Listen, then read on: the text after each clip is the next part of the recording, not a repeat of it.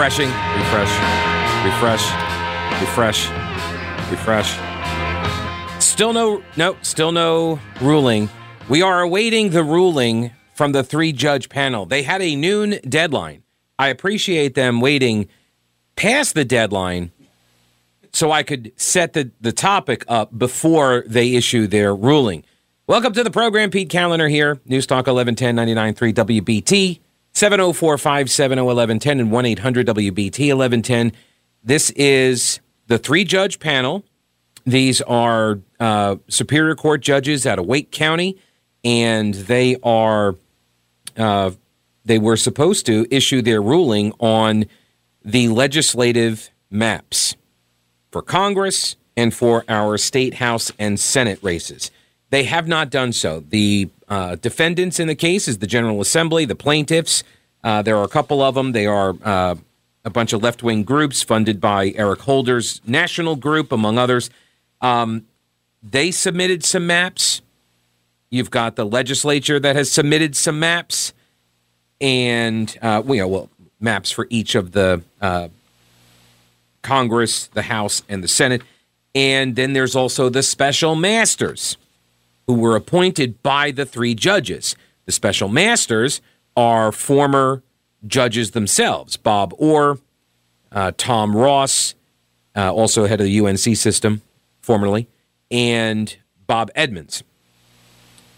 And they appointed special assistants. We went over this the other day. There was the scandal about how a couple of them, Wang and Jarvis, their names, they had communicated with experts for the plaintiffs, and that is what's known as an ex parte communication. It happened outside of the presence of the defendants, in this case, the state lawmakers, and the state lawmakers filed a motion to have those 2 assistants tossed, one of whom is actually a pretty partisan actor.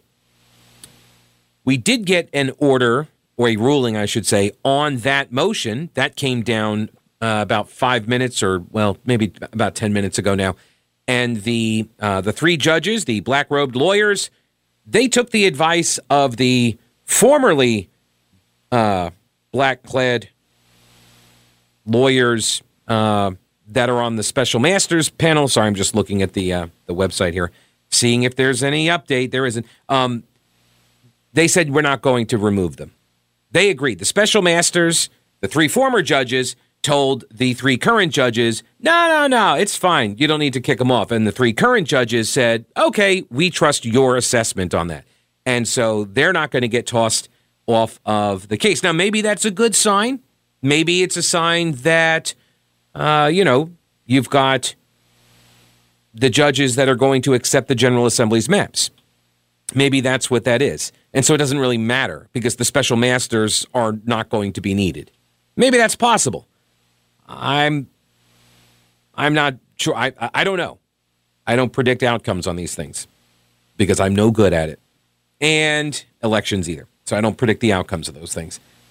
2016 taught me a lot. So there's that. Then there is another order, that they issued. And this one was just simply, hey, give us all of your maps, and they got to be on a flash drive. And they set a deadline for 5 o'clock, I think, tomorrow or something. Anyways, they just want the record. And then there was another thing here. Hang on.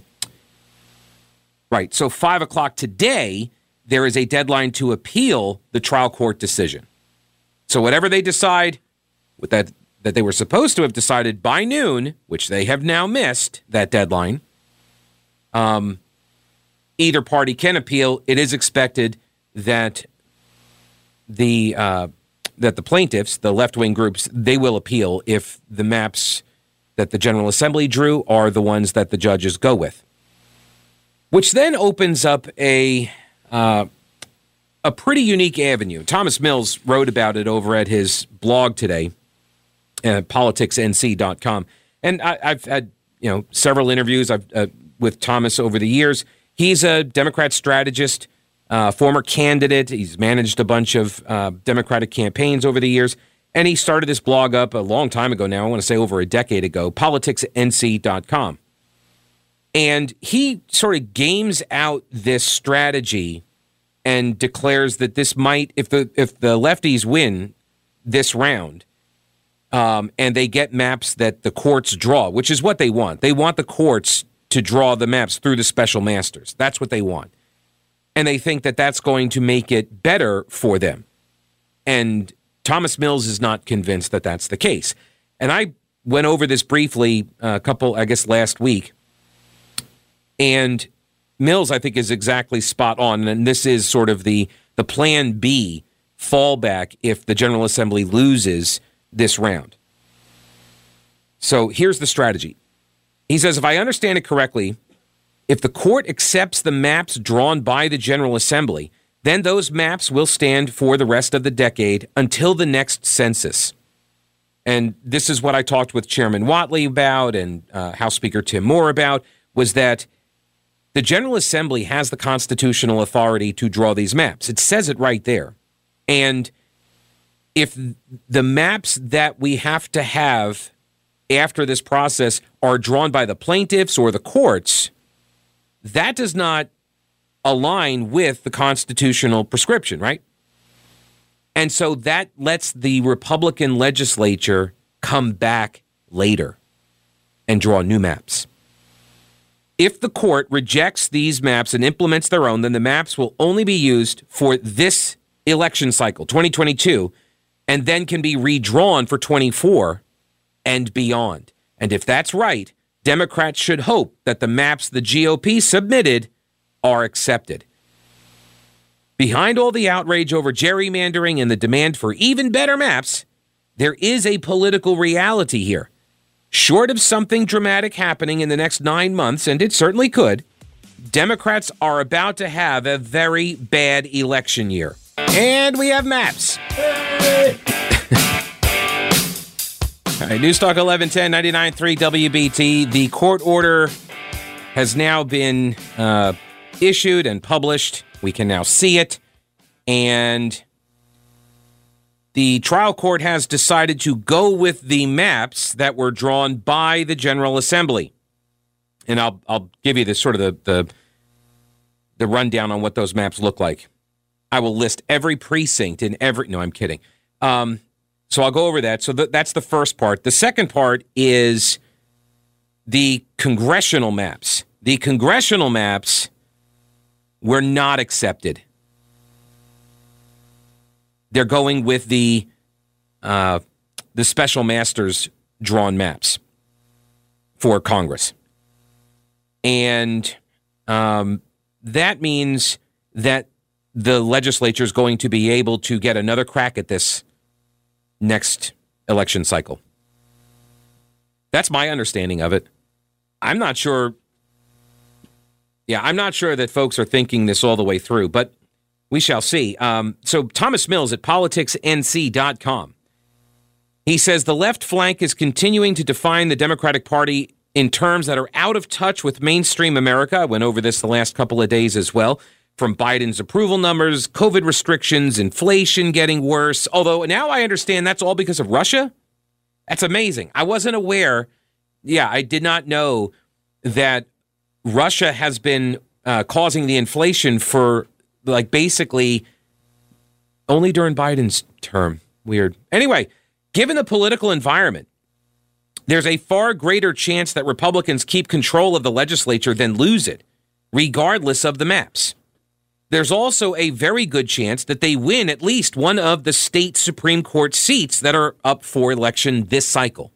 I've talked about this before as well. There are two judges that are, or the seats that the judges occupy that are up for election on the Supreme Court this year. Both of those seats right now are held by Democrats, one of whom is running for re-election, Sam Ervin IV.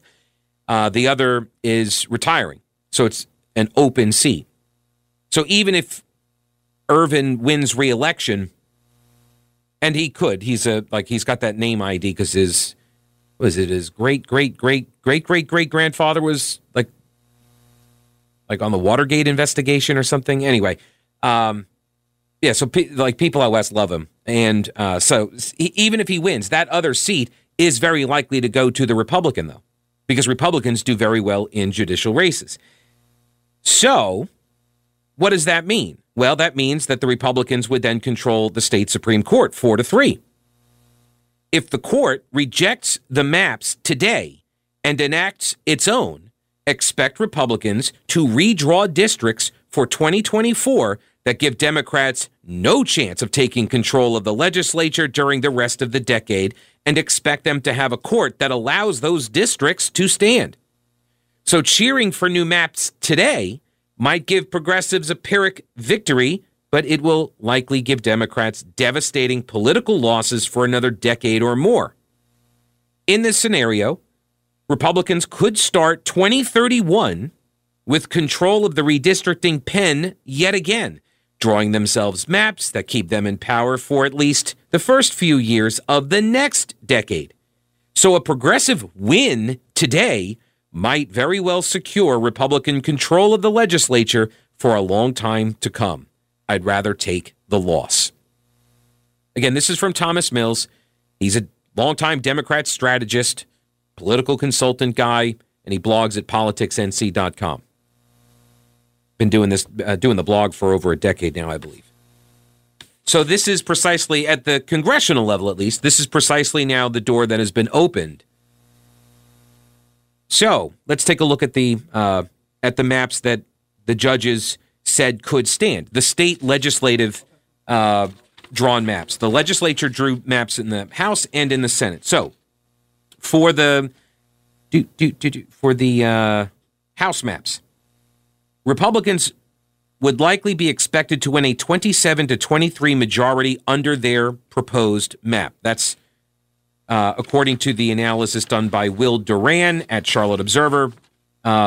He's actually at the Raleigh News and Observer up in Raleigh at the McClatchy paper there. But this is based on the analysis using what the courts and the plaintiffs and the experts are all saying you should use, which is the statewide percentage of the votes that go to Democratic Governor Roy Cooper and President Donald Trump in 2016 and 2020. And depending on which elections you're looking at, they come up with this idea that the Republicans could very well carry 27 of the 50 seats, 27-23 majority.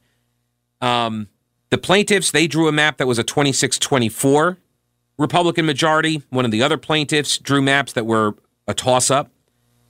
The House maps will likely give Republicans a 63-57 majority.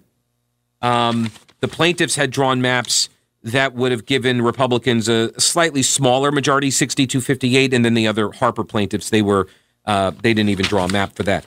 The congressional maps that the legislature drew was a 6-4-4 split. 6 Republican safe seats, essentially, 4 Democrat safe seats, and 4 competitive seats. One of which was the 14th district, which everyone thought was where Tim Moore was going to run. And that maybe that was to scare off Madison Cawthorn, send him back out west, because Cawthorn would have a harder time winning in a competitive district. Looking at the map, and it's kind of small on my screen, but the special masters, that's now the 10th. So the 11th, then the 10th, and then the 14th. And the 14th just includes part of Gaston County and the southwestern down to southeastern part of Mecklenburg County.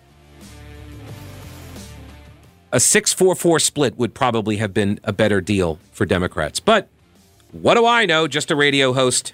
With the added benefit of we get to do this all again next year. Yes!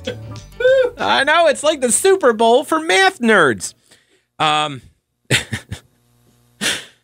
my God. What's interesting also, I'm kind of looking at the Twitter matrix here of the North Carolina politics hashtag, NCPOL, by the way, if you want to follow along. Andy Jackson from John Locke Foundation, he notes that Charlotte has been cleaved down the middle, which is not really, that's fake news, okay? Because it's not really down the middle. It's kind of off to the side, and it kind of swoops through on like a diagonal. But it is cleaved.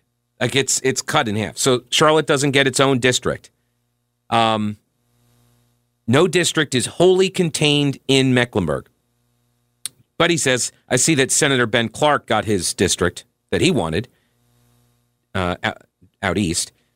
And he points out that this map, if it survives this year, will last exactly one election cycle. And so what Thomas Mills was writing about today at his blog, and what we've talked about before, is looking more and more like a Pyrrhic victory. That they win today, but they're going to run now, and we're all going to live with these maps, I get, or at the congressional level. I don't know if the plaintiffs are going to appeal.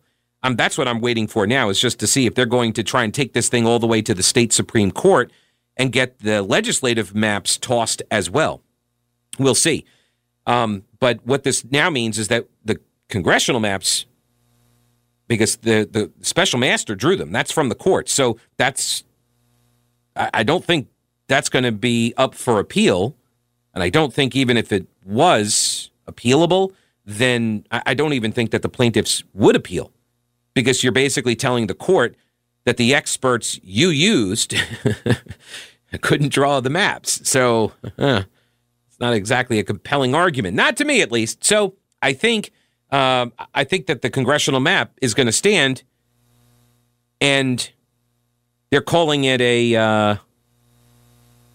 they're saying this is a 7-7 congressional map. So there you go. The court used the Democratic experts, the Democrat partisans, to draw the maps and give us a 7-7 split.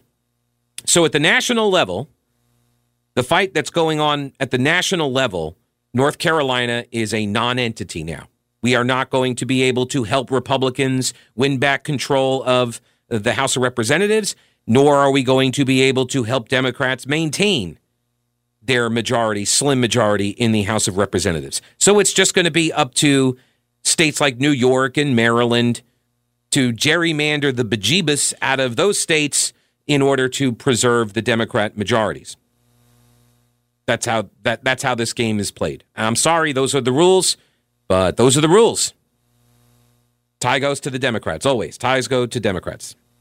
It's when you're a kid and you used to play baseball and you didn't have an umpire, or you're playing football, you don't have a ref or something, so you always just say, tie goes to the runner, which I know is not really a legitimate rule in real baseball. I don't care. That's how we used to play. Tie goes to the runner, because it just settled a lot of the fights that would otherwise derail the game. And so that's essentially what Democrats play by, is any tie, any time there is a doubt about a close call, they want it to go for them. It should always go for them. Otherwise, it's not fair. Meanwhile, they're playing Calvin Ball, which is also a reference to the old comic strip Calvin and Hobbes. Calvin Ball is a game that these fictional characters would play, Calvin being one of them, where you would just make up the rules as you went along. It was Calvin Ball. That's the other set of rules that they run by. And again, I'm sorry, these are the rules. And I can totally understand why folks will play by the exact same Calvin Ball rules now on the other side. That's how that's going to look. So I would prefer that not to be the case, but this is the reality we are in. All right, I'll keep monitoring that and maybe get some analysis. I'm not going to read through all of the district lines at this point, because it just would make very bad radio. So let me get to the Charlotte-Mecklenburg School Board meeting, which I watched, well, almost all of it. Almost all of it last night, so you didn't have to. So the big deal was that the Charlotte-Mecklenburg School District announced that they're going to end the mask mandate. But don't you take that mask off yet. Hang on. Not yet. Not yet. Not today, and not tomorrow, and not this weekend. Not on Monday or Tuesday or Wednesday or Thursday. No, it's actually going to be March 7th. That's when the science and data say that it is now safe to take the masks off. Don't know why it's so much safer on the 7th and the 6th. But this is what the experts say. No, they say they need time. We need time to take the mask off. It takes like 9 days to take that mask off. I mean, that's just to prepare to take the mask off, to get mentally prepared to take the mask off, which is weird to me because, like, I take the mask off, like, generally before I even sit down at the restaurant. I know I'm tempting COVID, but we all know COVID only exists when you stand up. COVID does not exist at the table level, okay?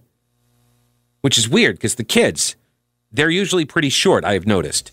Children, they're pretty short, which would put them right about table level. So it tells me, obviously, that COVID knows it's not the height, maybe. It's the act of sitting. That's the deal. See, so if you sit, then you can't get COVID. But that doesn't explain why the kids are all masked up sitting in the classroom either. I'll figure this out.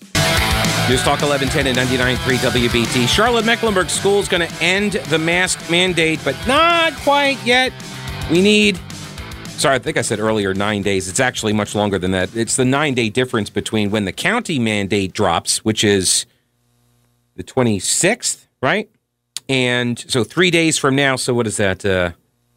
Thursday, Friday, so Saturday. So enjoy your weekend, maskless. Go kill a bunch of people. And that's just a joke. I'm not inciting anything. I'm not an insurrectionist. The 9-day difference is between when the county mandate ends and the CMS mandate ends. Because I guess they want everybody in the county to be able to, like, you know, cruise past the schools like maskless and rub it in the kids' faces. Ha ha, we're maskless. You got to wear masks. So, you know. The Charlotte-Mecklenburg School Board unanimously lifted the district's mask mandate Tuesday, keeping in line with state and local COVID-19 mask recommendations. The change will go into effect March 7th. Masks will still be required on buses per federal regulations, or if Joe Biden's approval numbers get any lower, he may just get rid of that too. Superintendent Ernest Winston said he heard from principals, teachers, and students on the decision of lifting the mandate, and the reaction to making them optional was mixed. Regardless, he recommended moving all of CMS facilities to mask optional. Charlotte Observer's Anna Maria Della Costa reporting that the decision comes on the heels of a trio of major mask changes within just the last week. The Mecklenburg County Board of Commissioners, they voted on Wednesday to lift the county's mask mandate, but only after the 26th. Got to get people prepared for it. Like, I don't understand. It's literally just like pull one loop off the ear, and then it comes right off. It's so simple. So you got that. The second was Roy Cooper encouraging municipalities and school boards to end their mask mandates. It's okay. It's okay. The water's fine. That was Roy Cooper's message last week. And then you had the state lawmakers approve a bill, the Free the Smiles Act, that would allow parents to decide whether their kids wear masks in school rather than keep it as a school board decision. So they were about to have the power taken from them to mask up the kids. Now school boards, under the current law, they have to vote every month to renew the mask policy, and that would go away under the Free the Smiles Act because now it's not up to the school board. I did see one interesting hypothesis about this, which was maybe the March 7th deadline, maybe that is timed around Cooper's veto. Here's why. Cooper knows, and the Democrats know, because remember, the bill passed with Democrat votes. I believe it was a veto-proof majority, if memory serves. So Cooper's in a tough spot on this because he knows that the masking of the kids is not a popular thing anymore. I know public sentiment has shifted, but it has shifted away from Democrats. So they got to move on this. We've gone over this at, all the different COVID policies. I've been talking about this for the last few days, all culminating in this bill that now sits on his desk. And he hasn't said, I think he has until Sunday. And if he doesn't do anything, then it becomes law without his signature. And maybe that's, the way he goes on this. But here's the deal. If you've got school boards that are dropping the mask mandate, it allows Democrats to flip their votes and support his veto. So Cooper could veto, make the argument that, look, I've told everybody to drop their mask mandates. This is not needed. This bill is not needed. We shouldn't be telling school districts what to do and local control and blah, blah, blah. So he gets to make that argument. But that then jams up his fellow Democrats who know they need him as strong as possible in order to get anything done or block anything that the Republicans are trying to do. They need him to be as strong as possible. And if you start getting defections, he goes lame duck very quickly. So the way you support him is you flip your vote, as they have done before. Democrats have done this before in the Senate, particularly. They will vote for a bill. It goes to the governor's desk. He vetoes it. They then flip their vote to say, I'm going to vote for my Democrat governor. I'm going to support his veto. Even though I supported the legislation initially, I'm going to back his veto. And so then the bill does not pass. The veto does not get overridden. And that's what we could be seeing happening right now with the Free the Smiles Act. That you got the Democrats' support, but if enough school districts drop their mandates, then the bill becomes unnecessary. Cooper vetoes it. Democrats then have cover to flip their vote and back his veto. And it protects the school districts from the blowback. And then everybody gets their way. That's theoretically how it's a win-win, except, of course, for the Republicans who have been trying to. I mean, they will get a win, too, as well. I mean, in the fact that they can, beat up Democrats for flipping their votes. They can beat up Democrats for keeping kids masked in perpetuity. So, I don't know. There may be something to the timing on it. I don't know. That's just one of the game strategies that I saw that could potentially explain why on God's green earth you would wait till the 7th to do this. Really. And I've also seen some of the social media posts from teachers who are saying that they're going to rearrange their classrooms and stick all of the maskless kids in the back of the class so they don't have to, be breathed on by the COVID rats. Yeah. They're public servants, people. It's not an indictment on all teachers. # not all teachers. Meanwhile, state legislators approved their bill, and state officials are encouraging schools to switch to mask optional rules beginning March 7th. So they sent out the notice. They told everybody March 7th. Keep that in mind when you hear, I forget which school board member it was. I think it was either De La Hara or Sawyer. Yeah, it was Carol Sawyer, who made this absurd argument that, hey, we didn't know which way everybody was going to be going on all of this stuff until, everybody just changed and all this. Like, that is not believable. The county health director has been talking to people for the better part of like 2 weeks about this, okay? So this did not come out of the blue. Kind of like this news update. It's up next. Stick around.